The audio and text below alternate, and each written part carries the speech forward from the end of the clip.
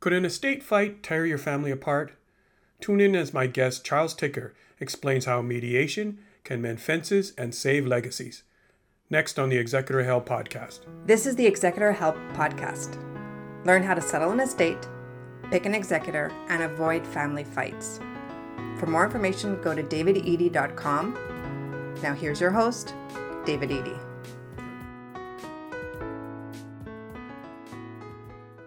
Today with me, I have Charles Ticker. He is a mediator who specializes in sibling estate disputes and is also an experienced estate litigator. He's also the author of Bobby Gets Bupkis. Charles, thanks for taking the time to have this conversation with me today. Estate, you deal with, first off, say thanks for being here, Dave. Go ahead. I was going to, but you kept on. I didn't get a chance. I was going to say I didn't have a chance. So we want to do take two? No, keep going. We're not doing take two. We're gonna do this. David, great to be back. Thanks for having me. After all that, that's what you come with? Okay, thanks. Anyway. Well, what do you want me to say? All right. People are going to say, right. What is wrong with those two? Okay. For people who, you're a returning guest, you're one of the first returning guests I have. Season 1, I had you on, and I urge people to go back and listen to Why Siblings Fight. But I thought it's time to have you back because we want to talk a little bit more about mediating estate disputes. But before we get into the meat of why you're here, can you tell a little bit more about, or for the people who are hearing you for the first time, Bobby Gets Bupkis? What was the inspiration behind it? First of all, Bobby Gets Bupkis, for those listeners who might not know what Bupkis means, that's Yiddish for nothing, zilch, nada. So the premise of the book is Bobby gets nothing under the will, Bobby gets Bupkis. So, having done estate litigation for many, many years, clients would come in and say, I guess you haven't heard this before, but this is my story. And I would have to gently explain to them that although the facts might be different, their story really wasn't unique because there are themes that reoccur over and over. And also, so I thought the book would be helpful so people could identify that they're not alone when they're involved in a estate dispute. They could read about how even celebrities get involved in these types of disputes. And also, clients come into the process not knowing what to expect, having unrealistic expectations. So the book also explains the litigation process. For example, you don't get your day in court because it could take years to get to court.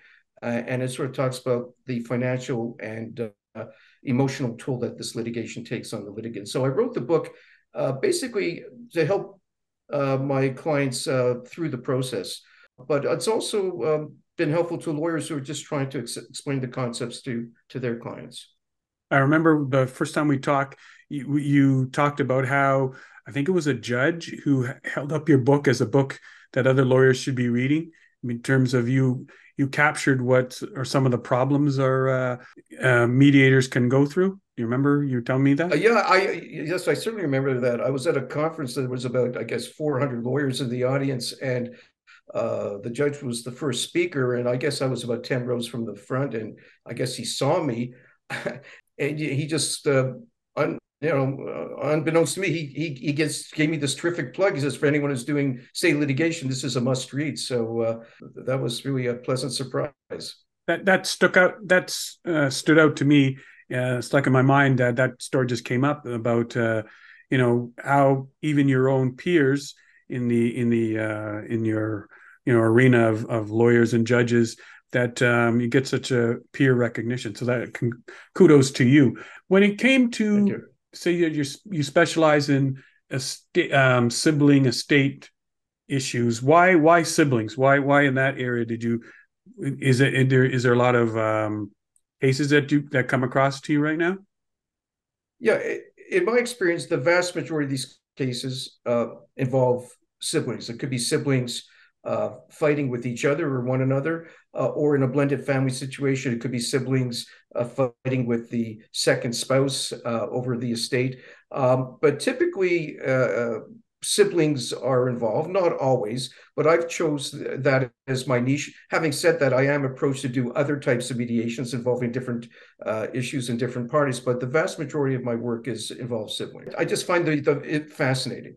How people could be so miserable to each other and it's supposed to be family. Is that the fascinating part?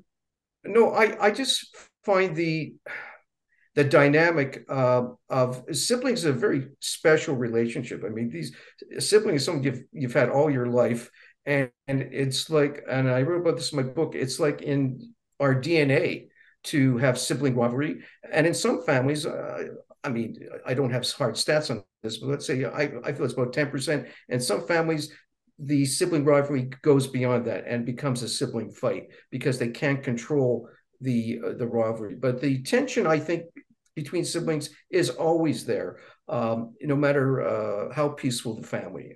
That's just so. I just I read quite a bit about it, and it's just something I find really interesting. The sibling rivalry, the fights always end up in a court, and it's always because of a will. So challenging a will is a really big, significant step.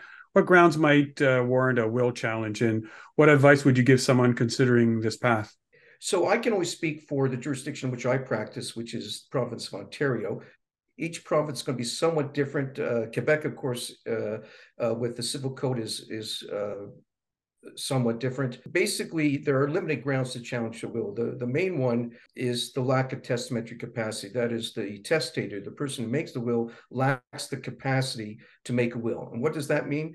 Basically doesn't have an understanding what their assets are, doesn't understanding of who their family are or their likely claimants to their estate, or maybe they're suffering some sort of delusion that affects their ability to make a will. Not necessarily mental illness, but a delusion specific to making the gift. So if they have some delusion that their son did something terrible and that never happened, but they have this delusion and it affects their ability to make a will, that could be challenged. If the will is not properly executed, if it's forged. I mean, another big one is undue influence by other beneficiaries that are unduly influencing the parent to make a will, but that's very hard to prove. Interesting, most clients come in and say, this will is not fair. I hear this all the time. It's not fair, and that's why I want to challenge it. Unfortunately, fairness is not something that the court's going to really consider when in a will challenge. They're going to look at to see whether it's a valid will. In some provinces like British Columbia, fairness may be a factor where the court has a little more power to rewrite a will, but in most cases, it doesn't matter whether it's fair or not. A parent can choose to leave their money to whoever they want, subject to certain limitations. Let's say if they have dependent children or children with special needs and that sort of thing. But typically, there's the principle of testamentary freedom. Yeah. We also got I've got a lot of listeners I found out in the US, because we're talking, 30,000 feet up. I mean, Right. The issues that we're talking about, it would depend on the state that they're also in. But the issues in terms of why you would, contest a will, why you would end up in court, they're all pretty much the same. It just depends on the state or province that you live in. Right. To go And forward. most of these grounds you will find pretty well, throughout North America, Yeah. I would say. Yeah. So at what point should someone consider coming to see a mediator, someone like you? I always advocate that parties go to mediation earlier than later. In most of the cases that I mediate, and maybe would you like me to just explain a little bit what a mediator does?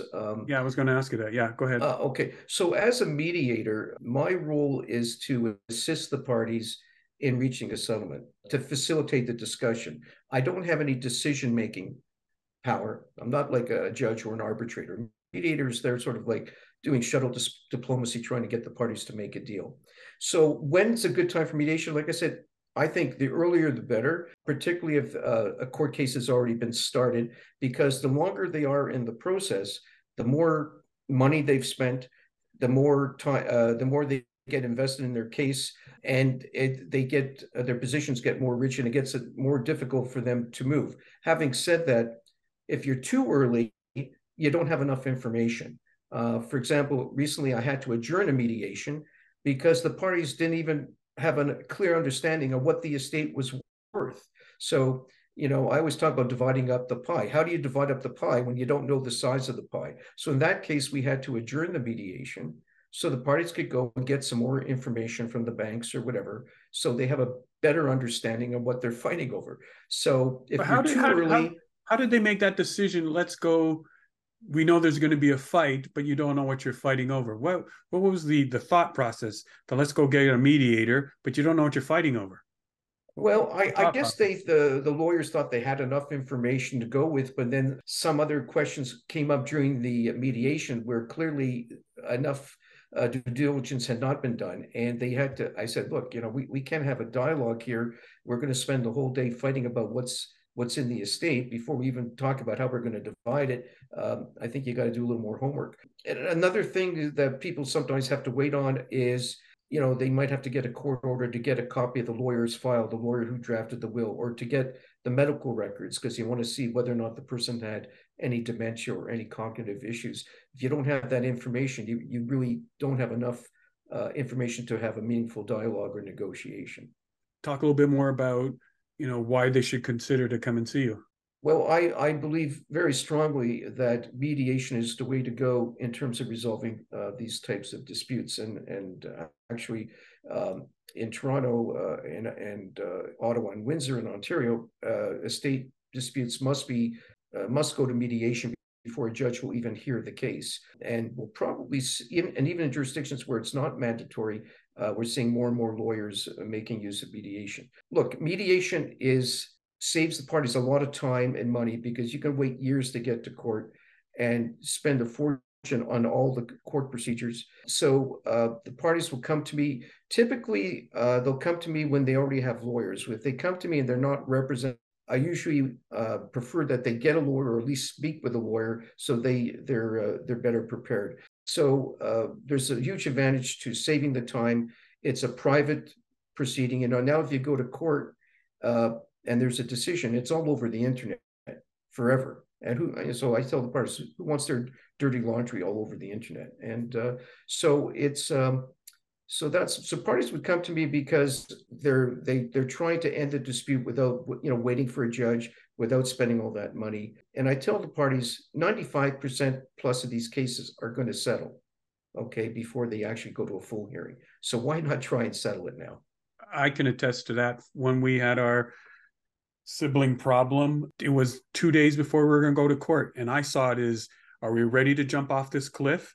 And we went to mediation, and that's what solved everything and got everything put into perspective by going to the mediator. So I advocate that's probably the best route to go before going to blow your brains out in court and all the costs that are going to be you're going to be incur. And it also, where you said, hey, we had been to court a few times before, and then we ended up the mediation, and we had one more time we were going to end up going in court, and who knows where that went. And you're right, just because you have your day in court, it's not like on Law and Order that it's over in 60 minutes. That's right. There's a lot of waiting, there's a lot of sitting in the hallways, there's a lot of adjournments, there's a lot of stuff that people don't see. They think that, well, I'm going to court at 9, by 11:30 I should be finished. It's not like that. And so if you can get in front of a mediator, someone like yourself, sit down, you might not like the other parties, but you're in one room and they're in the other room, and you have, I assume you go back and forth between the two.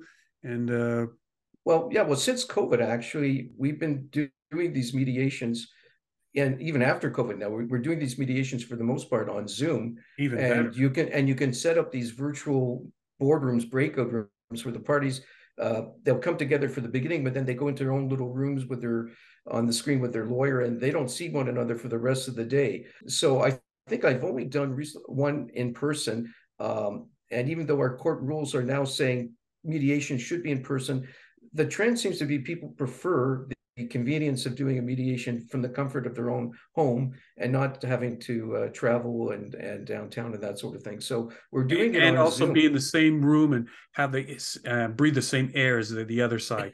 Right. So it's already contentious and again, sitting in that hallway and you're all sitting there together, nothing grinds on you more than having the opposing. So I that's even a better thing, to be able to do it on Zoom.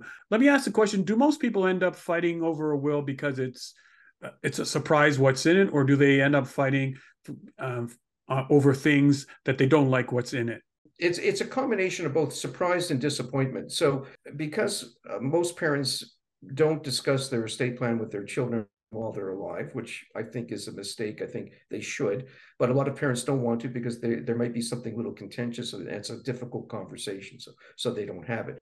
I'm always advocating have the conversations, So there won't be any surprises, and they don't end up having to go, to court or come in the media. But what would you say to the person that knows it's going to be contentious and would rather let the paperwork do the talking, as opposed to quelling those hurt feelings, getting to get over the jealousy and the selfishness now before they're gone, and you can say exactly what your wishes are? What would you say to the Well, person who's going to be reluctant? well, when I was drafting wills and a client would come in and they want to cut a child out of the will because whatever, they had a falling out.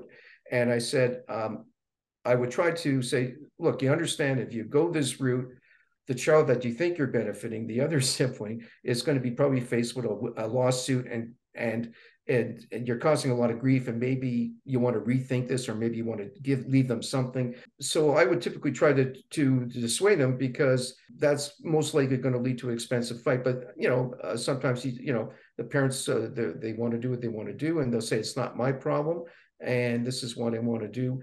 Sometimes it's not only that leaving a child out, it could be that a child is they're treating all their kids equally, but one child is actually expecting more. Let's say that child took over the lion's share of caregiving for the parent, and they were expecting to be treated a little more generously than the other siblings because they took on the responsibility. Or maybe the parent said, because you came and looked after me, I'm going to leave you the house, or I'm going to do this for you, and then the parent doesn't follow through.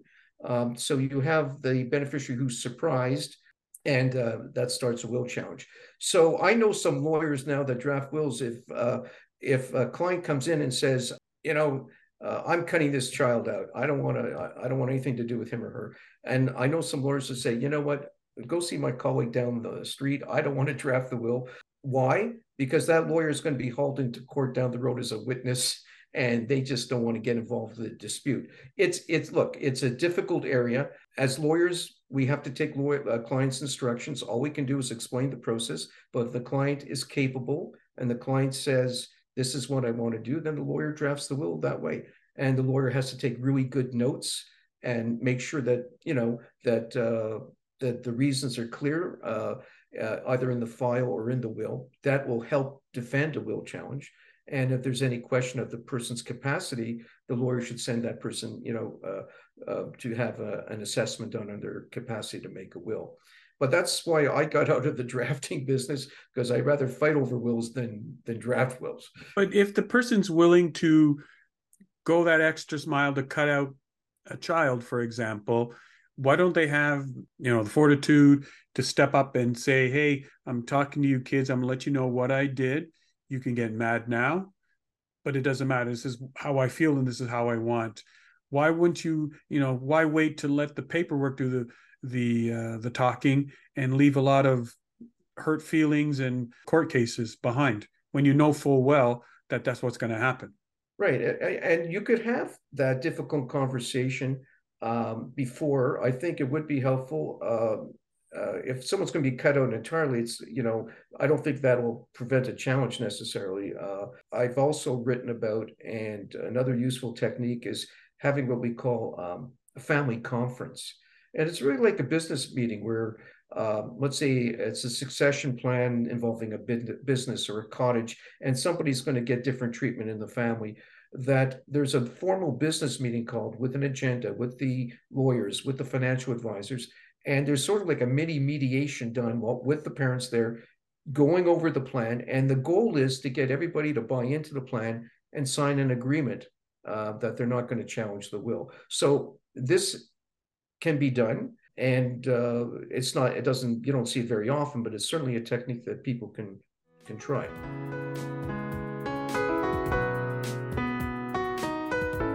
Have you recently come across any unusual cases that you can share in terms of, mediating some difficult sibling rivalries?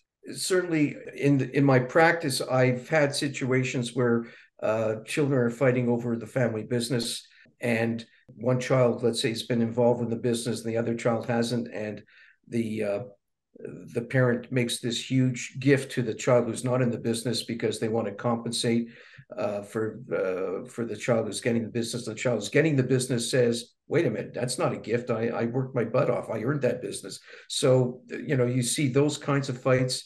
I've had fights over family farms where someone's been promised a family farm and they worked for nothing, and then the farm's left to all the kids, and we've had to mediate that. So what I see though, when there's these fights, there's usually problems that go way back.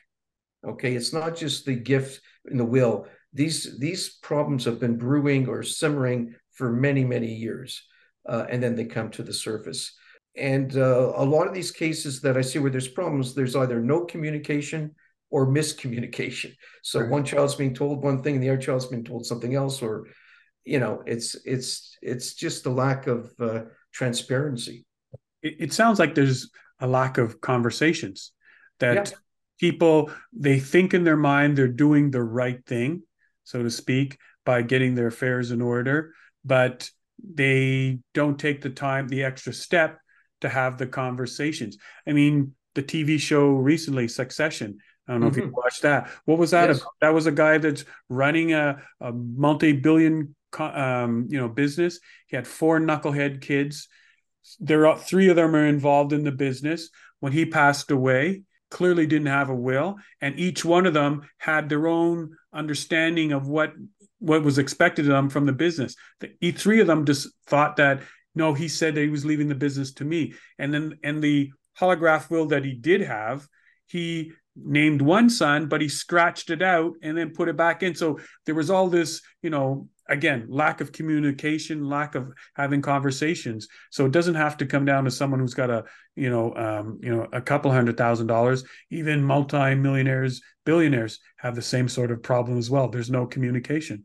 Right. I haven't had the opportunity to, I think I only saw one or two episodes, so I'm not familiar with the series, but Yeah. it's interesting. What you just described is what we see in real life too, is that people like holograph will, which is, of course, a handwritten will, not typed will, it's signed and it's sort of a homemade will, which can be a valid will, but then there's specific ways of changing those holograph wills. So that example underscores the need to get proper legal advice when you make a will and when you want to change a will. If you try to do it on your own, like, these people go out and get these will kits for $29.95. As a Right. litigator, I love those will kits because it brought us a lot of business because people would mess up.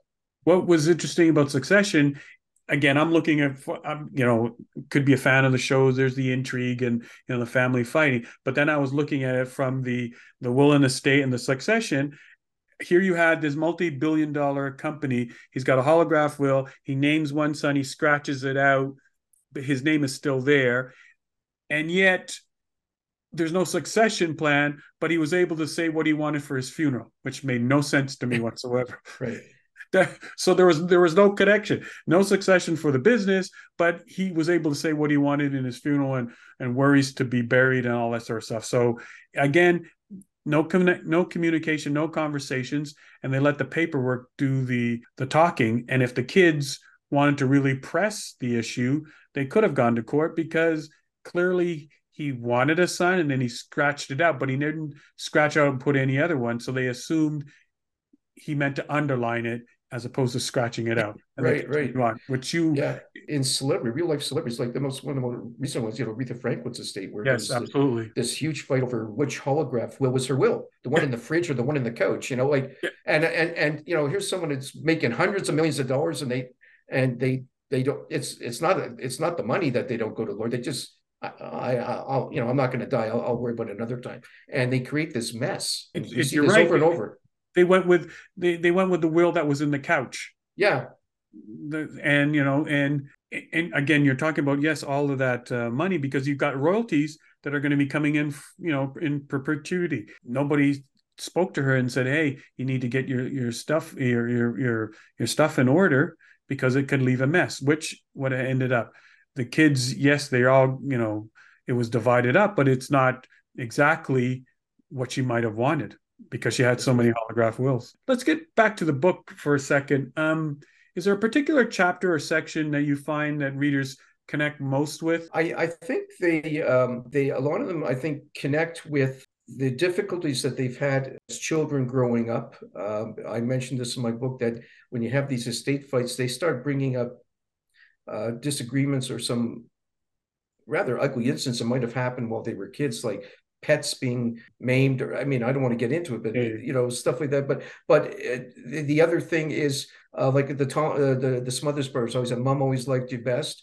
Well, you see this come up. People really relate to that because if they're not treated equally in the will, they have the sense that mom or dad did not love them as much, and so I think they really relate to that, and I think they also relate to the fact that estate litigation is not fun. And I mentioned that in my book. I said, this is not going to be a happy experience for you, and you should try and get someone to help you get out of it, the legal dispute, as soon as possible. And I think that's what most clients can relate to. I was actually speaking with a friend of mine just that I bumped into yesterday, and he was mentioning that they had just settled a parents' estate dispute, which had gone on for a number of years. And he said, the only people who won were the lawyers.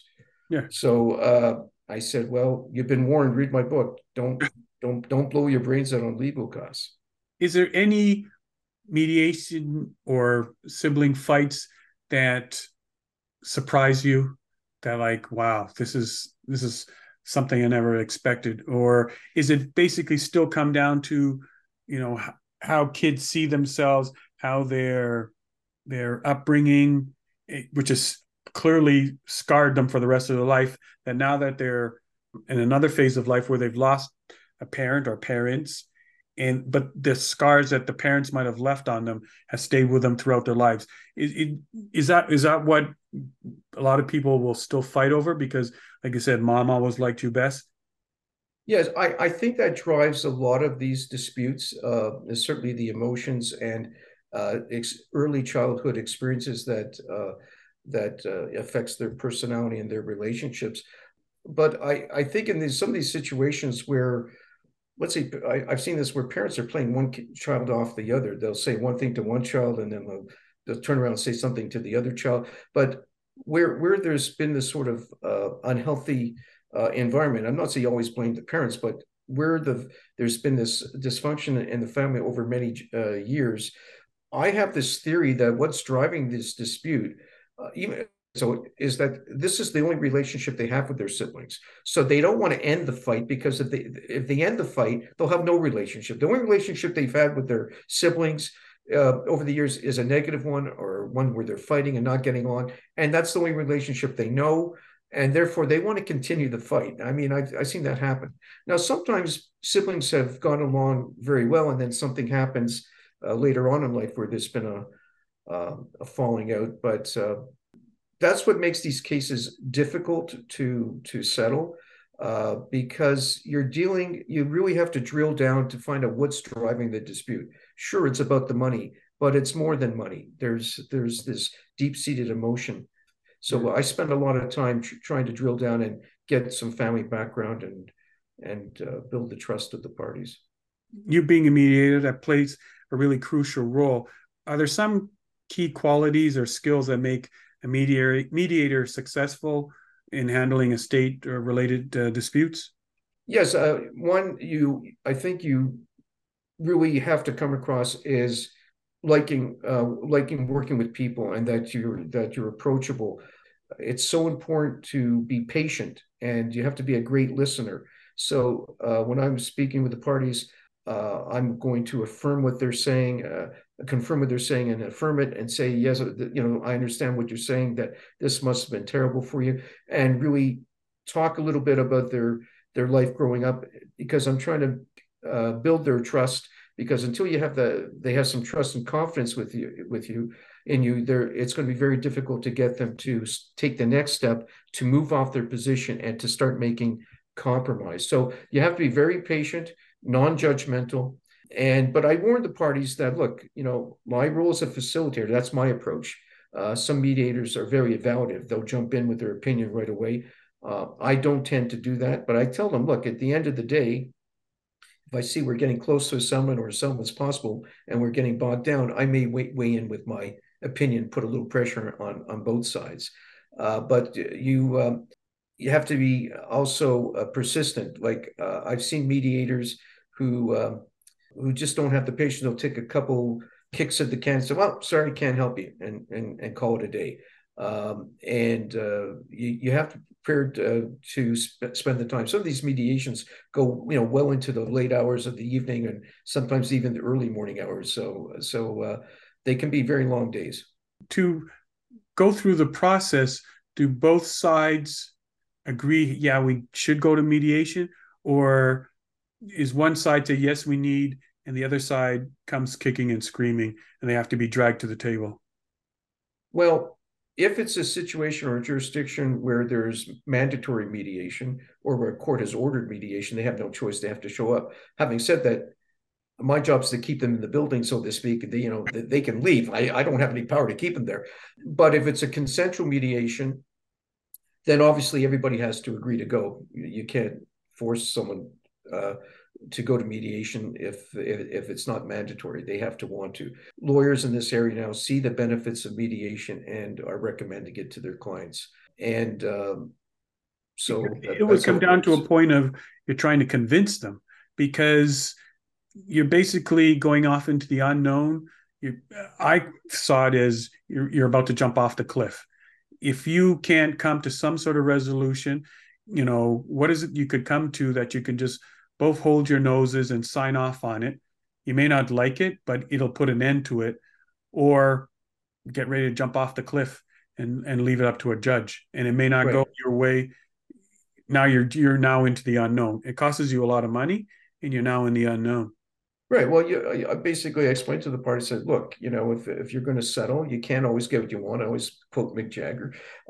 And you have to become compromised, and everyone's going to be somewhat unhappy. But if you go to court, one of you is going to be really unhappy, because if you lose, you're going to not only probably have to be ordered to pay court costs to the other side, you're going to have to pay your own lawyer. You're going to have a decision that's all over the internet forever. So don't let a stranger, a judge who really doesn't care about your family, they're just going to rule on the facts and the law. Don't have a total stranger take control of your life. You have a chance to take control by crafting a settlement. Yeah, I know. That's when the first couple of times when we were in court, I'm pretty sure my parents were, turning in their graves that we're in court. And I remember sitting there and looking at the judge and the lawyers, and I'm saying, we've got three. I don't remember any of these people sitting at our table at Christmas, but here we are. They're making the decisions on terms of the future of the family. Are there any specific tips or strategies in the book that someone who picks it up that they can employ when engaging in a mediation that might help them increase the likelihood of a successful resolution? Yes, I think there's a few things. One is to keep an open mind and be prepared to compromise, and not be so in love with your case. Everyone says, oh, I'm going to win, and I explain to people, you cannot predict what a judge is going to do. You can have the same facts and go in front of one judge and get one result. The next thing you're in front of another judge, you get a totally different result. So that's why cases settle, because there's always that uncertainty. It's also important to, I think, choose the right type of lawyer. Like, clients used to come in and see me and say, like, are you a shark? I want a shark. I said, well, sharks are very expensive. If you want a shark, because they just want to eat everything in sight, they're not interested in settling. If that's what you want, fine, but you're going to spend a lot of money, and you're probably going to end up settling at some point or get a result you're not happy with. And so I think they have to understand that settling is not giving up. Settling is not a bad thing or a sign of weakness. Settling is a good thing, because it lets you get on with your life. And that's why I tell parties in mediation, look, if you don't have to settle, but what's tomorrow going to look like for you? I have people tell me in mediation that they can't sleep, they can't eat, they're getting skin rashes, they're having heart palpitations. I said, what are you doing? You're going to kill yourself. Like, just move on with your life. And people think about it, and most of the cases settle. Some people just want to be right. I just want to be right. If I could just get in front of the court, in front of the judge, have my day in court, he's clearly going to see that we're dealing with idiots.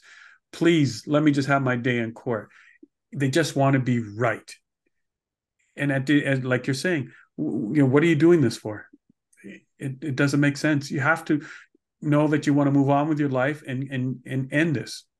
But who's going to be the bigger person? Sometimes it's hard. I know it is. Yeah. And it's not always what's right for the litigant, but what's also right for your family. I've seen cases of mediation where the spouse is there pleading with the spouse who's involved in the dispute. I'm meeting with them in their private room, and the spouse is pleading with them, please settle the case. I can't take this anymore. You're killing yourself. You're so obsessed with this case. They don't realize that it's affecting other relationships in their life. So sometimes you just have to get them to focus on moving forward. Yeah.